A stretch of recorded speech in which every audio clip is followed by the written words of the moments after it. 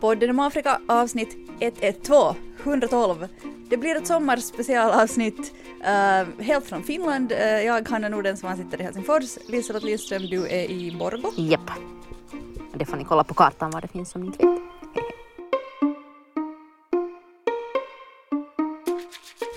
In a united Africa, there could be no frontier claims between Ethiopia and Somalia, or between Zanzibar and Kenya, Guinea or Liberia. My roommate saying to me, what kind of music do you listen to in Africa? Tribal? Let freedom reign. God bless Africa. I thank you. Nåja, alltså förra gången vi poddade så var det ju ett ganska speciellt avsnitt eftersom du, Lisen, hade varit på två väldigt speciella ställen, så vi fokuserar helt på det. Och i och med det och att det var lite uteblivna poddavsnitt så finns det ju förstås massor som har hänt som vi inte har pratat om.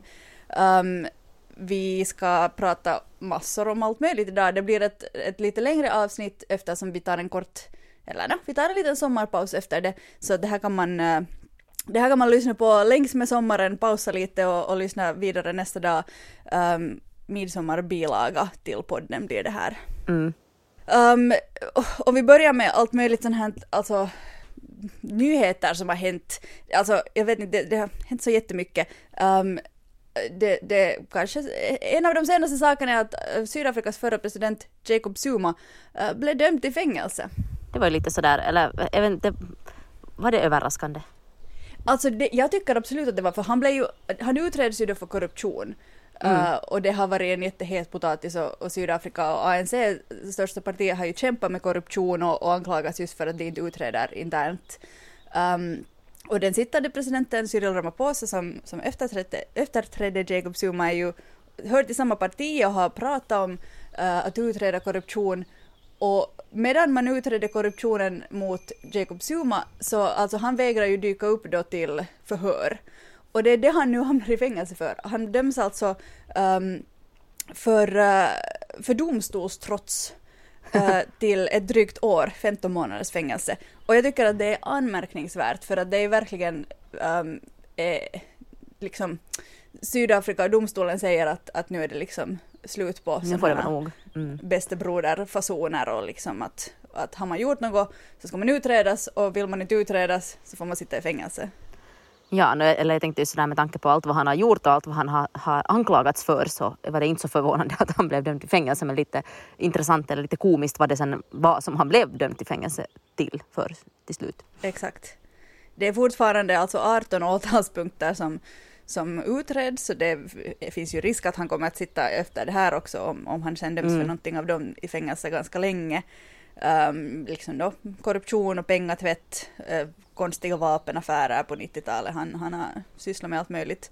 Jag tror att när man som utlänning tänker på Jacob Zuma tänker man ganska mycket på det här som han påstår om att man kan duscha bort HIV. Japp, det var just det jag tänkte.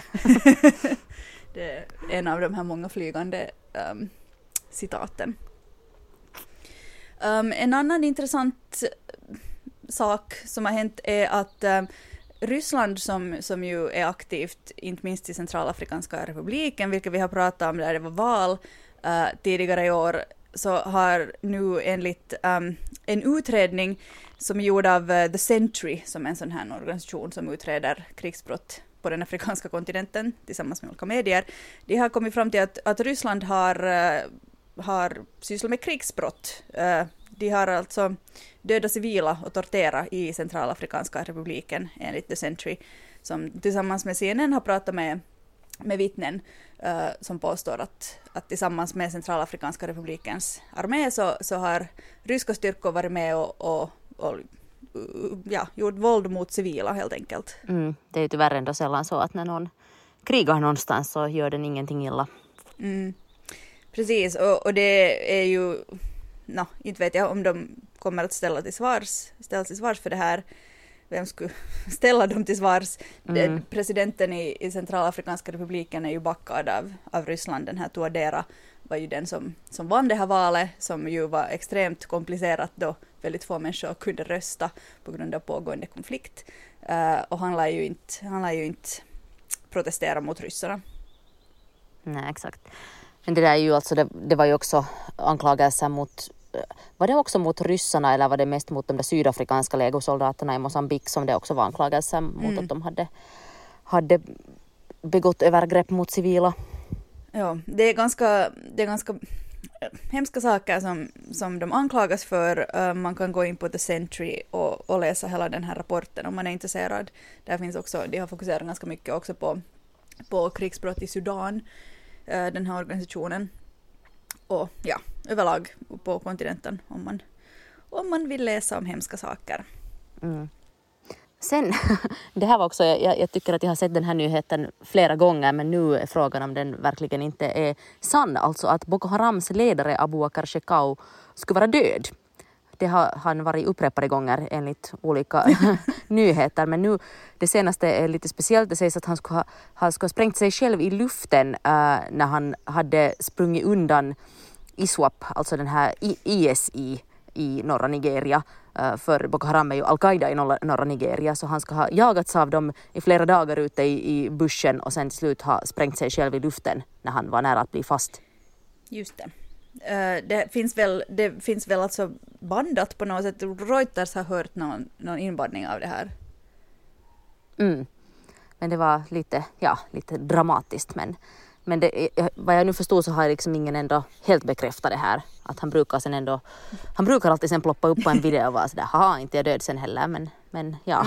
Ja, det kanske, för det här var ändå redan några veckor sedan, eller hur? Och han har inte ploppat upp. Ja, precis, att det var i slutet på maj tror jag det var. Så. Och Boko Haram har ju inte liksom bekräftat det, men å andra sidan vill de ju knappast, om det är sant att han är död så vill de väl kanske inte att det ska bli allmänt känt. Att det liksom, men det som är komiskt med den här IS och Al-Qaida i norra Nigeria så är ju att först så skulle de väl alliera sig liksom sådär IS och Boko Haram, men sen tyckte IS att Boko Haram var så brutalt så att de valde att grunda en egen falang istället. Det säger väl en del. I Senegal, som vi pratade mycket då, eller vi pratade länge om det när det var stora protester i Senegal som länge har varit ett sånt här, men man har sett på Senegal som ett väldigt lugnt och demokratiskt land i västra Afrika och liksom ett sånt här lite förebild kanske. Det utbrast ju protester där när en oppositionsledare, den här Osman Sonko, fängslades och anklagades för våldtäkt och det var tal om att det var påhittat och han fick ingen rättegång och det var, människor var ute på gatorna som aldrig förr i Senegal och jag tänkte bara uppdatera om att liksom, så att det inte bara blir att hänga i luften. Vad läget är där nu? Han är fortfarande fängslad, protesterna har fortsatt. Och det är liksom läge där fortfarande skulle jag säga. Samtidigt så sitter president Macky Sall kanske just nu i sin nya $100 miljoner Airbus. Han passar på att köpte ett nytt presidentflygplan här mitt under pågående kris av något slag.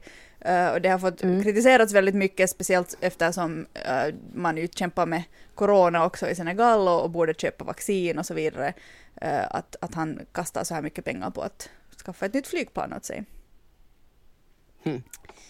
Det var ju mindre så här, vad ska vi säga, taktfullt.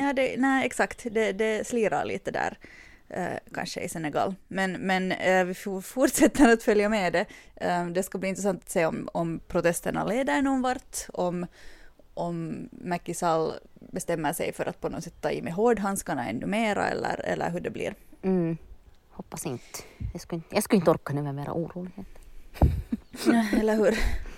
Men avslutningsvis med en lite kortare nyhet tyckte det var anmärkningsvärt att FNs människorättschef, eller vad man ska kalla henne, Michelle Bachelet, alltså hon leder FNs mänskliga rättigheter, den här Council. Råd. Precis, rådet. Ja. Hon tycker att det är dags nu att betala ut alltså så kallade reparations för rasism i världen. Det här har kommit på tal framförallt efter hela den här George Floyd-skandalen. Ja, kanske man kan kalla det för skandal. I USA. Debaclet. Precis. hon tycker nu, det har ju varit mycket ursäkter också som vi har talat om, länder som har bett om ursäkt för sina bland annat koloniala beteenden. Och nu tycker då den här Michelle Bachelet att länder ska kunna steppa upp lite, som svenskar som inte kan svenska mer säger, och börja betala ut pengar till länder som har lidit på grund av dem och ge lite mera ursäkter. Och det här tyckte jag var intressant, för det här har kanske inte talat så mycket om i Europa.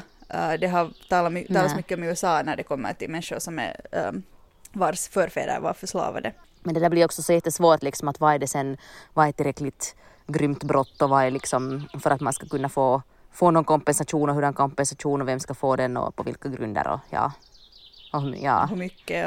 Eller liksom det är en bra sådär symbolisk idé, men jag ser många fallgropar. Ja, lätt är det ju inte. Men en intressant diskussionsöppnare. Precis.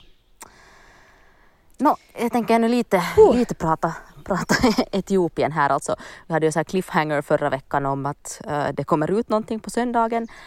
Och det som kom ut var min intervju med en etiopisk rebellledare, och jag visste liksom att det skulle komma reaktioner på det, men jag var kanske inte helt beredd på alla de reaktioner som kom.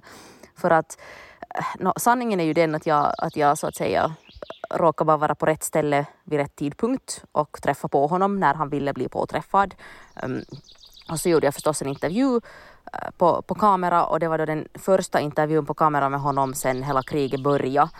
Och sen när den publicerades så väckte det ju enormt ramaskri i Etiopien, speciellt på sociala medier, men jag blev också kontaktad av flera traditionella medier i Etiopien som var sådär, hur hittar du honom?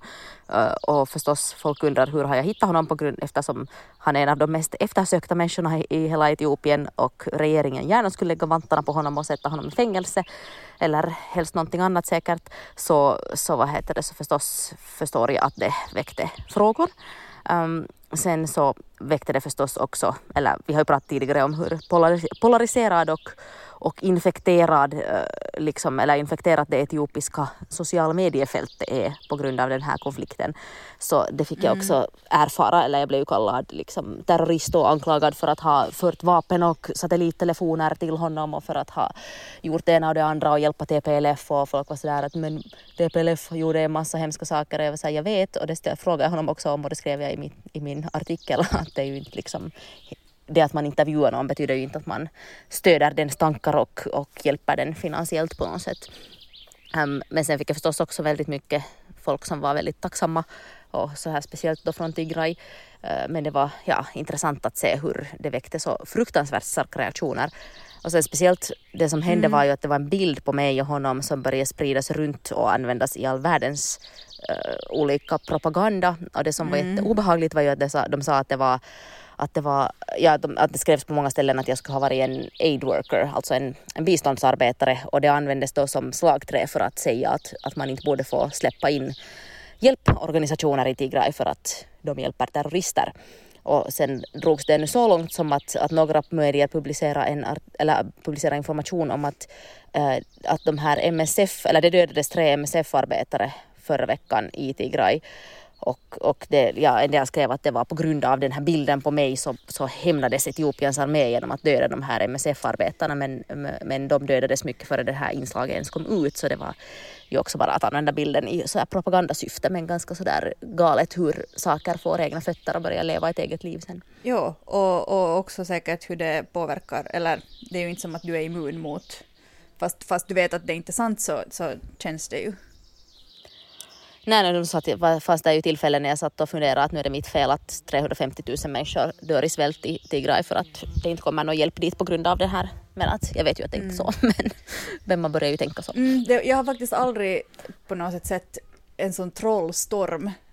Man kanske aldrig varit så nära heller. Liksom, men de här trollerna och sociala medierna som, jag vet inte, människorna som från Etiopien som fanns där, alltså det var helt absurt, och det strittar ju över från dina sociala medier till alla som interagerar med dig eller hade interagerat med dig. Jag såg att det trollades till och med på någon som hade skrivit någonting om podden för ganska länge sedan, så där twittrade att hen lyssnade på podden, och sen var det några etiopiska troll som var där så att skrek om Tigray.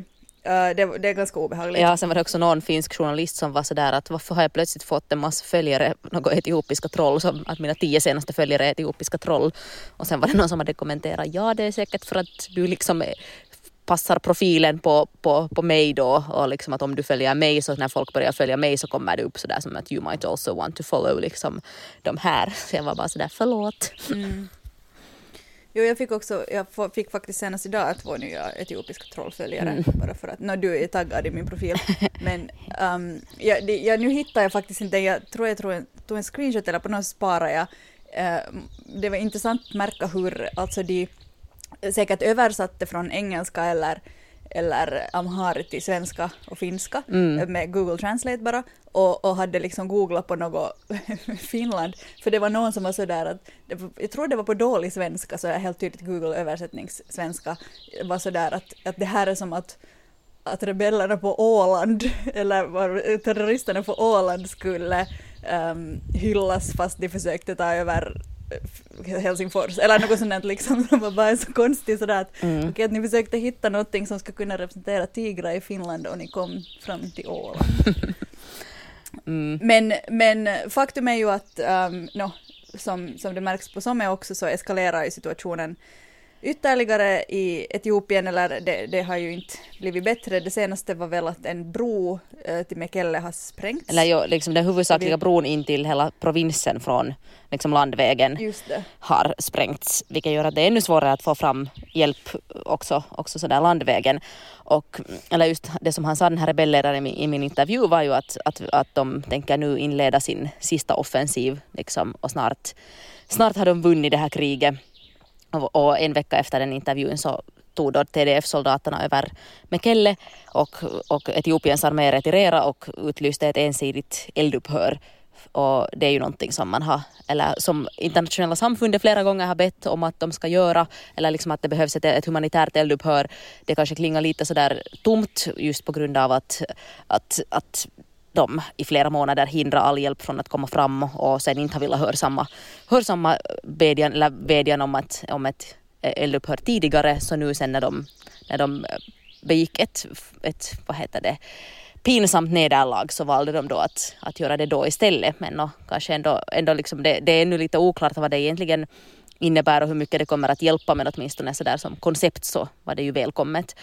Men frågan är nu sen igen TDF efter alla de här framgångarna, så de har ju nu inget intresse av att förhandla med Etiopiens regering eller så här, för nu är de ju lite så där höga på sin framgång och har sagt att de tänker strida tills de har fått ut alla fiender ur Tigray, och nu finns det också liksom en rädsla över att det kommer att bli liksom ett fullskaligt krig ännu på den eritreanska sidan mellan TDF och Eritreas styrkor. Ja, om man missar förra avsnittet så i den så pratar vi mer i detalj om vem är TDF och vem är TPLF och varför är Eritrea inblandat, som man kan lyssna på. Ja, tyvärr så verkar det ju faktiskt inte bli något bättre, och valresultat, det ordnades ju val då, men när du var där mitt i allt det här, och det är fortfarande oklart, men att det som är klart är väl ändå att Abiy Ahmed ser sig själv som en vinnare. Precis, och det var helt väntat att hans Prosperity Party skulle ta hem en stor del av, eller liksom en landslide victory.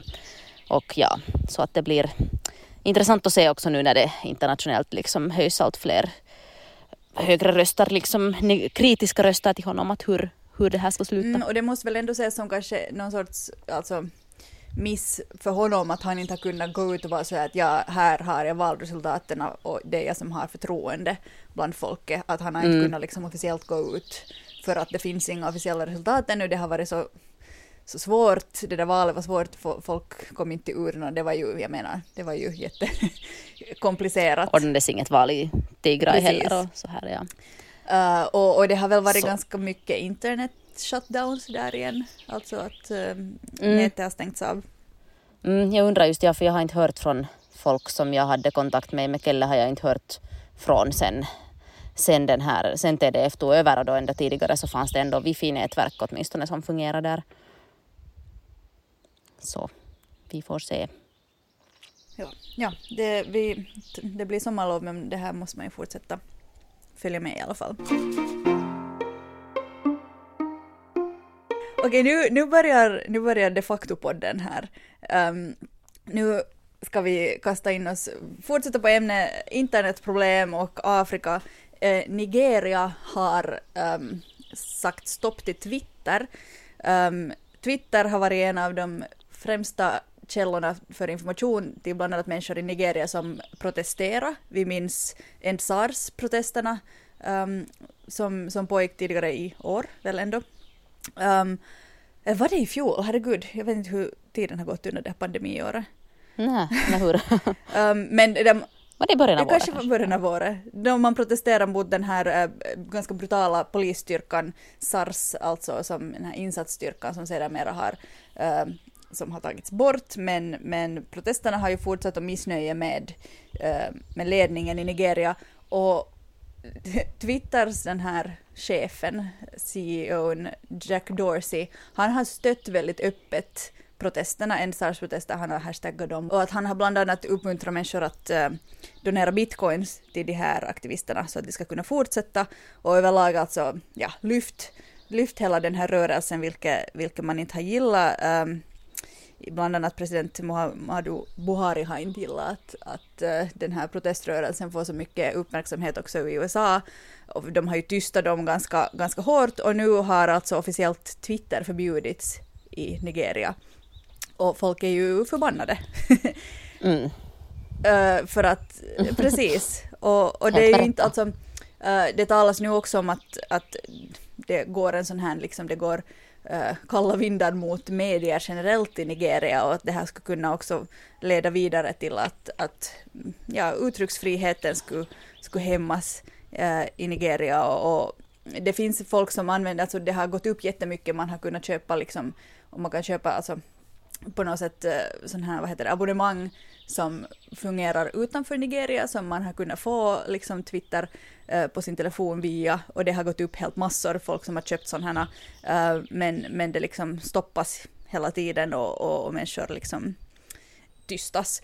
Och det här är ju superproblematiskt för att det här har varit ett sätt för aktivister att organisera sig, och nu är det många som har, också bland ledningen i Nigeria, så har börjat använda den här indiska sociala medier-plattformen som heter så mycket som Q, som man sen istället har börjat använda för att organisera sig. Men Q finns det vissa, men det liksom, det kan kanske bevakas på andra sätt än Twitter. Twitter anses ändå vara relativt liksom fritt och på sätt och vis demokratiskt, och de tar ju bort också. Det är ju ett amerikanskt bolag, de tar bort ganska hårdhänt, de tog ju bort Trump, menar jag. Så en sån här liksom Q är kanske inte lika städat, och det är möjligt att det går att hacka kanske på andra sätt, eller att det går att korrupta regeringar. Jag säger inte att det här är Nigerias regering, men att människor med pengar och makt kan kanske på något sätt styra det på ett annat sätt. Så att det ser ganska deppigt ut. Men det som jag tycker att det säger är ju bara det att inte hjälper det att stänga av en viss kanal. Inte liksom, det är inte att få ett slut på problemet på det sättet att om människor vill hitta andra kanaler så hittar de nog andra kanaler och möjligheter att uttrycka sin åsikt. Men att det finns också en chans att Twitter får komma tillbaka till Nigeria. Regeringen där har liksom börjat diskutera med Twitter och att försöka hitta fram till någon kompromiss om att kunna ta tillbaka det. Jag tror att det här är på sätt och vis är det också lite personligt för Buhari, eftersom alltså en tweet blev bortplockad. Han blev då censurerad, som han säkert själv känner.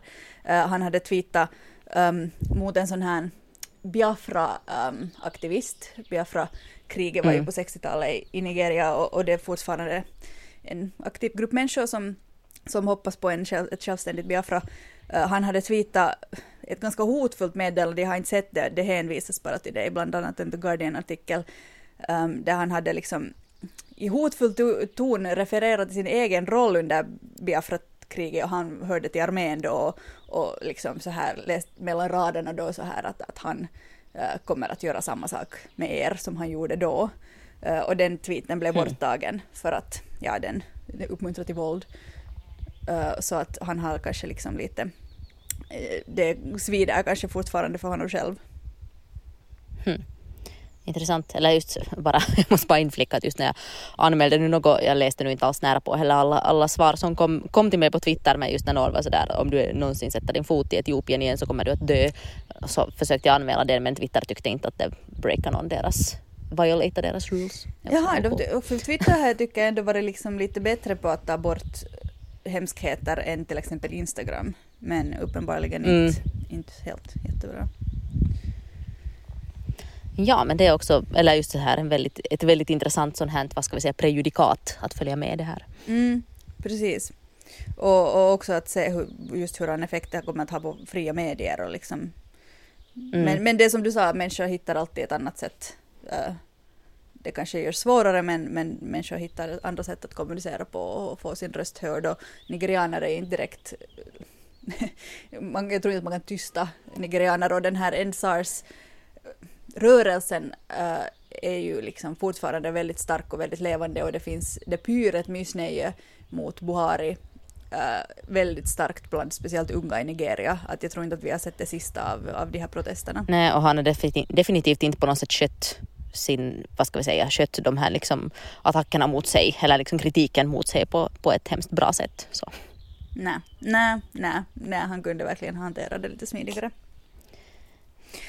Just det skulle jag nu säga, alltså att ECOWAS har ju, alltså den här västafrikanska ekonomiska samarbetsunionen. Nej, varför? Jag har absolut slut på ord. Det börjar vara dags för sommarlov. Men de har kritiserat det här beslutet att stänga av Twitter ganska med hårda ord och sagt att Nigeria har ingen rätt att göra så här mot både individer och företag som Twitter. Att det är fel. Så att det kommer kritik också från grannländerna. Vi har kommit fram till veckans person och vi har ännu mycket kvar att tala om. Det var kanske flera som märkte att Kenneth Kaunda gick bort för några veckor sedan. Kenneth Kaunda är veckans person och han var Zambias första president efter självständigheten. Och han dog nu alltså den 14 juni som 97 år gammal, en respektabel ålder, och det var i sviten av en lunginflammation, och hans stab eller hans människor säger att det hade inte med corona att göra, utan han hade haft problem med lunginflammationer också tidigare, och han var då som sagt 97. Men vem är då Kenneth Kaunda? Han var en av de här afrikanska frihetsrörelsernas stormän tillsammans med till exempel Robert Mugabe. Men jag tror att han minns på eller man kommer ihåg honom nog på ett annat sätt än Robert Mugabe. Han gjorde inte Mugabe sen med sin makt. Nej, lite. Men inte helt. Alltså, han var inte lika kontroversiell och jag tror att man minns nog honom i Zambia mycket mer som liksom en hjälte, som någon som kämpar mot kolonialismen och för frihet, och inte heller, alltså man minns honom för kampen mot AIDS, någonting som man inte kan säga om hemskt många afrikanska ledare som har gått bort de senaste åren. Det är ju då mer så här Zuma-typer som de ofta brukar liksom inte vill ha med det, hur farligt AIDS är, eller inte liksom, kanske riktigt ens tro på det. Men han är nog också en hjälte sådär också, eller för han dog ju när jag var i Etiopien, och det var alla människor omkring sådär pratade om att han men han var ju så bra, liksom att han uppfattas nog på andra håll i Afrika också som en sån där, en förebild. Absolut. Jag ska berätta lite mer om hans mera problematiska tider, men den största delen av hans liv var nog någon sorts, alltså, han var en förebild.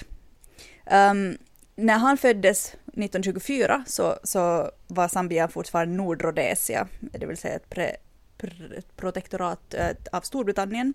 Hans pappa var lärare, hans mamma var också lärare. Hon var de facto den första afrikanska kvinnan som var lärare och fick lära i kolonial Zambia. Okay. Så hon var också en föregångare. Och då var det inte så konstigt att också Kenneth Kaunda blev lärare. Han blev redan ganska tidigt i sin karriär inspirerad av Gandhi, Mahatma Gandhi, och hans texter som han har sagt att gick direkt till hans hjärta. Och han var överlag väldigt intresserad av filosofi och en akademiker på många sätt. Och redan som 25-åring så gick han in i politiken. Det var han som var med och grundade partiet Northern Rhodesian African National Congress, alltså Nordrhodesias ANC, som kämpar mot europeiskt styr. De bojkottar butiker, bland annat sådana som segregerar enligt hudfärg, som det ju var på den tiden i kolonialländerna. Men det visade sig att Kaunda var lite mer radikal än sina partikamrater, så då grundade han ett nytt parti som hette Zambian African National Congress. Det partiet förbjöds inte länge efter det, för att det fokuserar mycket starkare liksom på att svarta afrikaner ska få rättigheter snarare än någon sorts jämlikhet kanske. Eller retoriken var i alla fall så. Han satt tidvis också i fängelse på grund av sin aktivism. När han kom ut ur fängelse en av gångerna så hade det grundat ett nytt parti, UNIP, som fortfarande är partiet som finns i Zambia. Det var liksom en uppföljare till det här som han tidigare hade grundat. Han blev ordförande för det här partiet och sen fick han besöka han besökte Martin Luther King Jr. i USA i början av 60-talet och blev antagligen ganska inspirerad eftersom han efter det organiserade mycket olika protester i Zambia med liksom civil olydnad, som ju var Martin Luther King Jr.'s grej också. Inte länge efter det, 64, så blev Zambia självständigt och då blev Kenneth Kaunda president.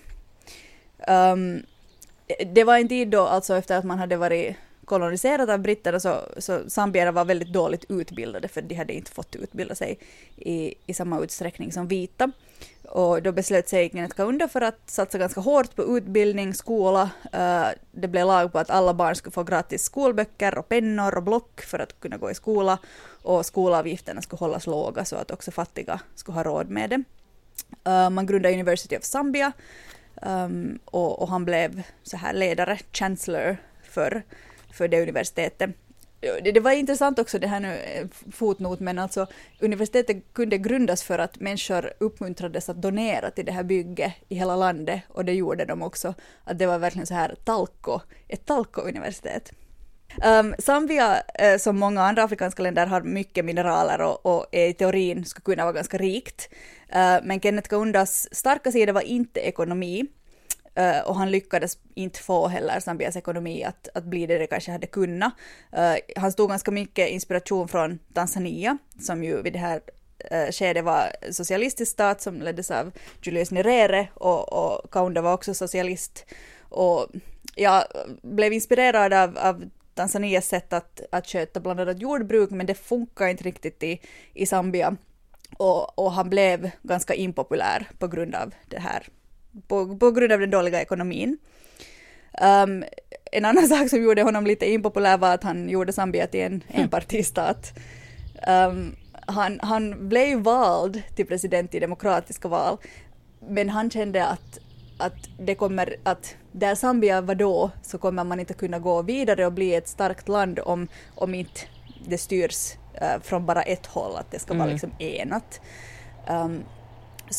Så under hans tid så fick bara hans parti UNIP finnas och oppositionen tystades. Samtidigt så motarbetade han apartheid. Han var en stor diplomat, jobbade nära med många amerikanska ledare. Alltså under hans tid så han flera både komma och gå, bland annat Jimmy Carter och Ronald Reagan. Han medlade också i olika konflikter i grannländerna i Sydafrika, till exempel Namibia, med målet att få slut på apartheid. Samtidigt hade han aktiva förhållanden också till vissa utländska ledare som kanske inte har så positiva rykten. Diktatorer på Balkan bland annat. Nåja, i slutet av 80-talet så faller Berlinmuren och människor på något sätt vaknar till att man kan störta enpartistater. Och det här inspirerades man av också i Zambia. Och 1990 så började man protestera i Lusaka. Kaunda beslöt sig för att vi röstar då om att om de vill ha andra partier så kanske vi röstar om det. Men han aldrig ens ordnade det valet för att protesterna fortsatte, och han insåg att han måste bara nu avgå för att det inte ska eskalera. Och då ordnades istället bara helt enkelt ett president- och parlamentsval som var fritt och där flera partier fick ställa upp. Han förlorade hårt i det valet mot en gubbe som heter Chiluba som blev nästa president i Zambia. Men det man minns och som jag har läst i många sådana här minnestexter om Kaunda att han var inte bitter för att förlora, utan det finns bilder på där han visar för den nya presidenten att här är liksom your new office och här är liksom palatset och så vidare och sen hoppar han in i sin bil och körde iväg till sitt ganska anspråkslösa hem. Att han försökte inte hålla fast vid makten på samma sätt som många av hans kollegor. De facto så var han bara den andra då, 91, så var han den andra afrikanska ledaren som avgick till följd av demokratiska val. Och gjorde det fredligt. I Benin hade det hänt. Precis. Det var en jättefin text om honom i African Arguments där han kallades för filosofkungen som föll med ära. Fell with dignity. Och just hur han liksom hur han ändå liksom på något sätt klarar av att inte han blev inte liksom det där monstret som många frihetskämpar förvandlades till under sin tid vid makten. Och sen det här med AIDS tyckte jag ganska intressant just eftersom så många afrikanska ledare har haft problem att på något sätt medge och liksom ta itu med AIDS-epidemin som härjar framförallt 80-90-talen och fortfarande på många ställen i Afrika. Men hans egen son dog i AIDS och jag vet inte om det var det som fick honom att liksom på något sätt kämpa mot det väldigt öppet, men han har samlat in pengar och pratat väldigt öppet om att hans son dog och vad man måste göra i afrikanska länder för att få slut på den epidemin. Jag älskar det här att när att han liksom hade ett gott humör ända till slut, eller alltid sån här liksom en liten spelevink att till och med som 96-åring så kom han med sin käpp som han behövde för att orka gå, men dansa in till möten för att liksom vara ungdomlig på det sättet, visa att han hade vigör. Han var helt tydligt en inspiration. Tydligen så klädde han sig ofta i sådana liksom safari-outfits som kallades för, som många fortfarande kallar för liksom Kaunda-kläder. Han har skrivit flera böcker också om man är intresserad av att lära sig mer om den här mannen. Och jag vet att jag har gått utbyte tillsammans med studenter från University of Zambia. Jag vet att det är ett väldigt bra universitet. I Eswatini, formerly known as Swaziland, så har enorma protester utbrutit och kungen Mswati, den andra, har flytt fältet. Han är ju ökänd för, han är Afrikas sista monark och dessutom liksom ökänd för ganska sådana här, vad ska vi säga, kanske lite tvivelaktiga, inte metoder men tvivelaktiga traditioner som han har haft i sitt kungaskap. Till exempel det här. Du menar alla hans fruar? Alla hans fruar och det här med att han en gång i året liksom väljer en oskuld åt sig som han sen gifter sig med på nytt. Ja, så att alla hans fruar så liksom, ja, lite sådana här unkna fasoner och misogynistiska och människorättsvidriga fasoner. Så nu har alltså folket fått nog, gått ut på gatorna och han lämnar landet. Det kanske blir nya vindar i Eswatini. Det är jätteintressant. Det känns lite så här, jag vill kanske, dumt att jämföra med någonting annat kanske, men en protestvåg som nu ändå har liksom dragit över många länder de senaste åren, alltså verkar ha nått Eswatini också. Människor är alltså missnöjda med läget och med att man har en kung som är envåldshärskare i det lilla landet där inne i Sydafrika. Och protesterar, men polisen har också tagit i med hårdhandskarna mot de här som protesterar och demonstrerar och tiotals människor har skadats och i alla fall 10 människor har dött. Jag lyssnade på en intervju i BBC med ledare för det kommunistiska partiet i Swaziland som då är på de här protesterarnas... Stöder demokratiprotesterna. Och de har förstås säkert sin egen agenda, men där sa den här ledaren för partiet att man har varit i kontakt med sjukhusen och att det fortsätter att komma in skadade människor som skadas av polisen och att det har liksom eskalerat ganska till våldsamheter, de här protesterna. Men vet vi liksom vad det var gnistan som fick det här att tändas? Jag vet faktiskt inte. Det plötsligt bara, alltså det första jag såg var att kungen hade stuckit. Och då var jag så att oj, det händer någonting i Swaziland. Så jag vet, vi måste återkomma till det här tror jag sen nästa gång vi poddar. Också för att se hur det har utvecklats. Jag undrar om det... För jag såg också bara nyheter om att protester utbröt på måndagen, men liksom att vad det var som... Men det var förstås, det här var inte kommunistpartiet med också liksom och starta de här, eller liksom uppmana till dem. De vill ju alltså, för kommunistpartiet får inte bara alltså existera egentligen lagligt i opposition, alltså oppositionen har inte fått finnas sedan 70-talet i Eswatini. Så att alltså man vill ha demokrati till den här lilla staten är väl kontentan. Jag vet faktiskt inte varifrån det har börjat, om det har funnits någon sån här just liksom den där ena tweeten eller det där ena skottet eller någonting sånt. Vi måste fortsätta följa med det, men jag menar det gick ju ganska snabbt och det att han har flytt är ändå en ganska stor, alltså det är inte som att han har låst in sig i ett palats bara, utan han har verkligen lämnat landet.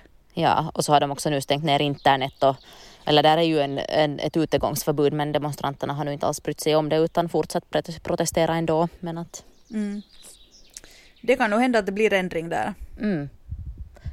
Det är ändå sådär, vad ska man säga? Det är ett så litet land så det på något sätt finns det liksom, om tillräckligt många stiger upp eller protesterar så finns det, tror jag att det har en enorm kraft. Det är ju ett jättelitet land, alltså där finns väl bara en dryg miljon människor. Men inte han liksom och en väldigt äger, inte så att Mswati, jag tror jag sa Mswati den andra, men han är de facto Mswati den tredje, men inte så liksom att han i princip liksom äger hela landet, att det är hans personliga egendom på något sätt. Är det så? Det kan hända, jag vet faktiskt inte. Åtminstone är han en absolut monark. Det låter ju kungigt. Jepp. Inte så absolut mera, men vi fortsätter att följa. Sen alltså till Ghana och till det faktum att vår choklad kan vara hotad. Ghanas president Nana Akufo-Addo har redan tidigare flera gånger liksom lite nämnt att ni vet ju att Ghana står för nästan hälften av världens kakaoproduktion. Akta er i princip. Inte sådär hotfullt. Men alltså situationen är den att Ghana exporterar väldigt mycket kakao och får rå kakao. Man tillverkar inte chokladen eller de andra produkterna i Ghana, utan man exporterar bönorna råa till bland annat USA och Schweiz.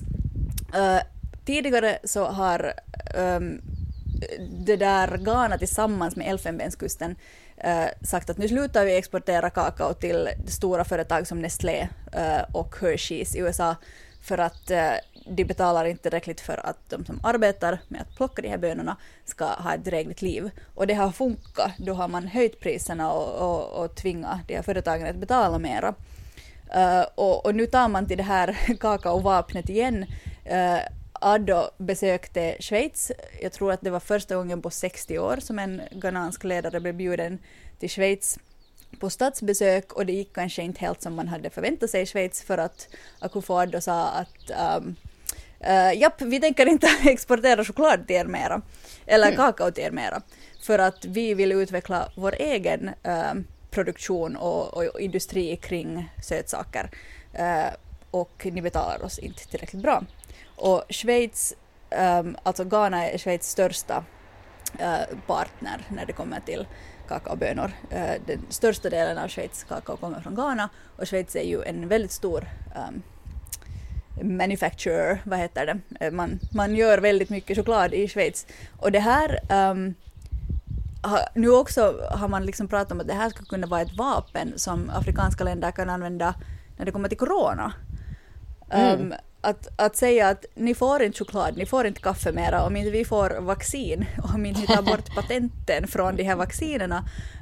För att alltså, jag tror inte att vi kanske i Europa och säkert på andra ställen också i USA förstår liksom hur beroende vi är med vissa av våra liksom basvaror som kanske nu ändå till exempel kaffe, hur beroende vi är av afrikanska länder. Och det där är ju ett enormt problem när det gäller, och samma just kaffe i Etiopien till exempel, att de inte själva förädlar produkten utan exporterar bönorna som sådana, och sen betyder det att hela den där value additionen sker annanstans. Att om de exporterar 1 kilo bönor för $2, så sen i det skede som liksom Starbucks säljer det där rostade malda kaffe, så har det gått upp till $40 per kilo, eller liksom ännu mera till och med. Att det bara att om de afrikanska länderna skulle mera processera på kontinenten, så skulle de också tjäna mycket mer pengar.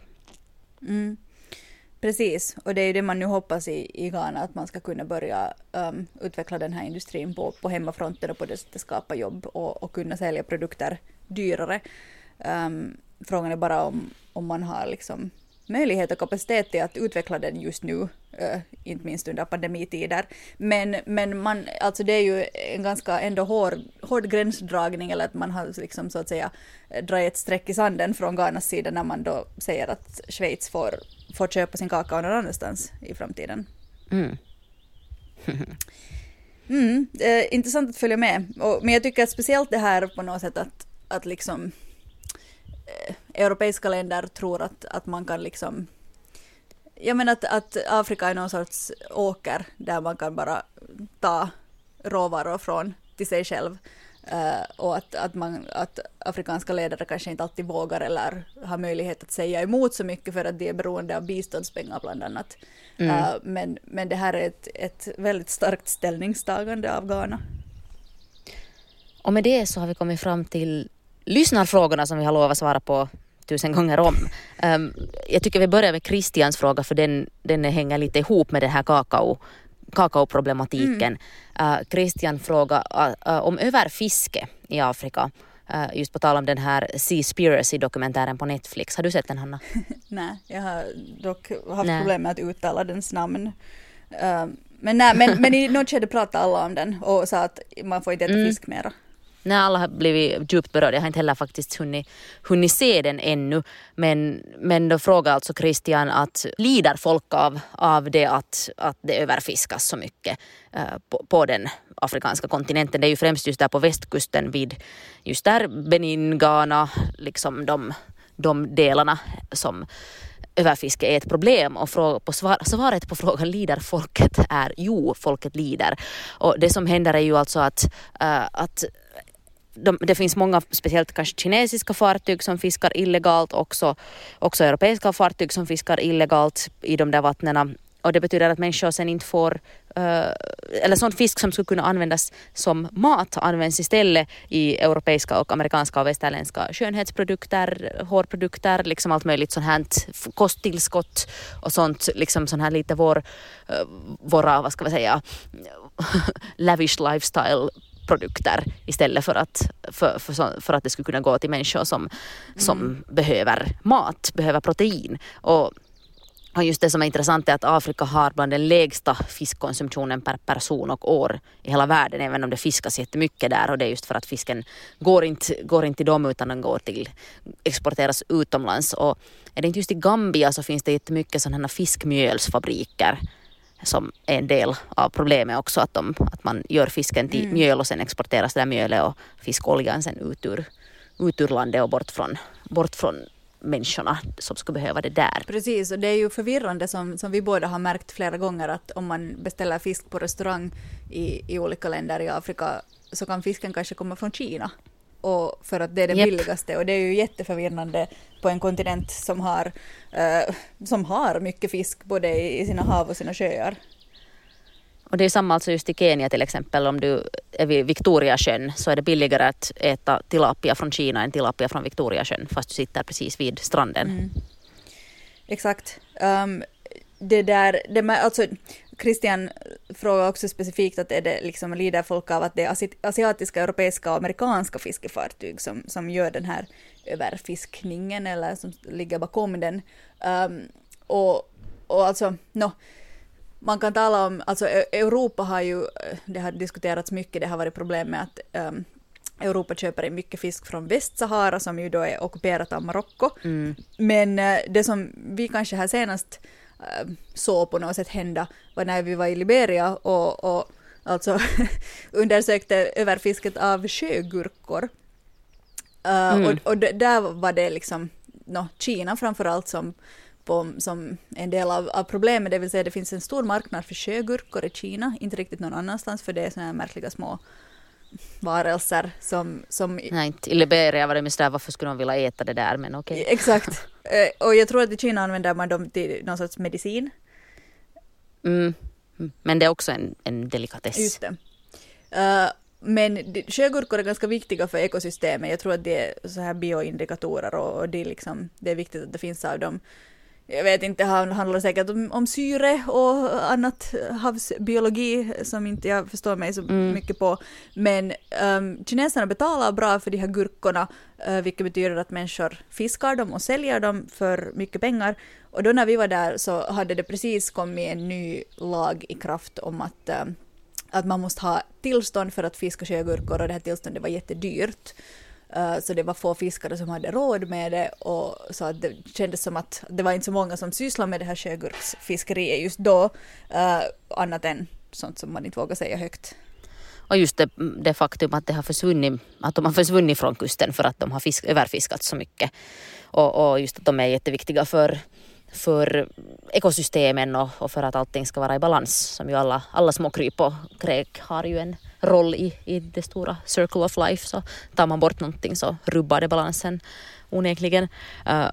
Jag läste just här, det kom en rapport om det här överfiske från Amnesty som liksom just pratar om hur allvarligt problem det är för människorna där, och just att det här FMFO, alltså Fish Meal Fish Oil Industry, skulle kunna ge mat åt 33 miljoner människor varje år, och det är alltså mer än Gambias, Mauritaniens och Senegals människor tillsammans. Liksom att om man skulle sluta laga det där fiskmjölet och fiskoljan, så skulle man kunna liksom ge mat åt alla de 3 ländernas alla människor i ett år, liksom varje år.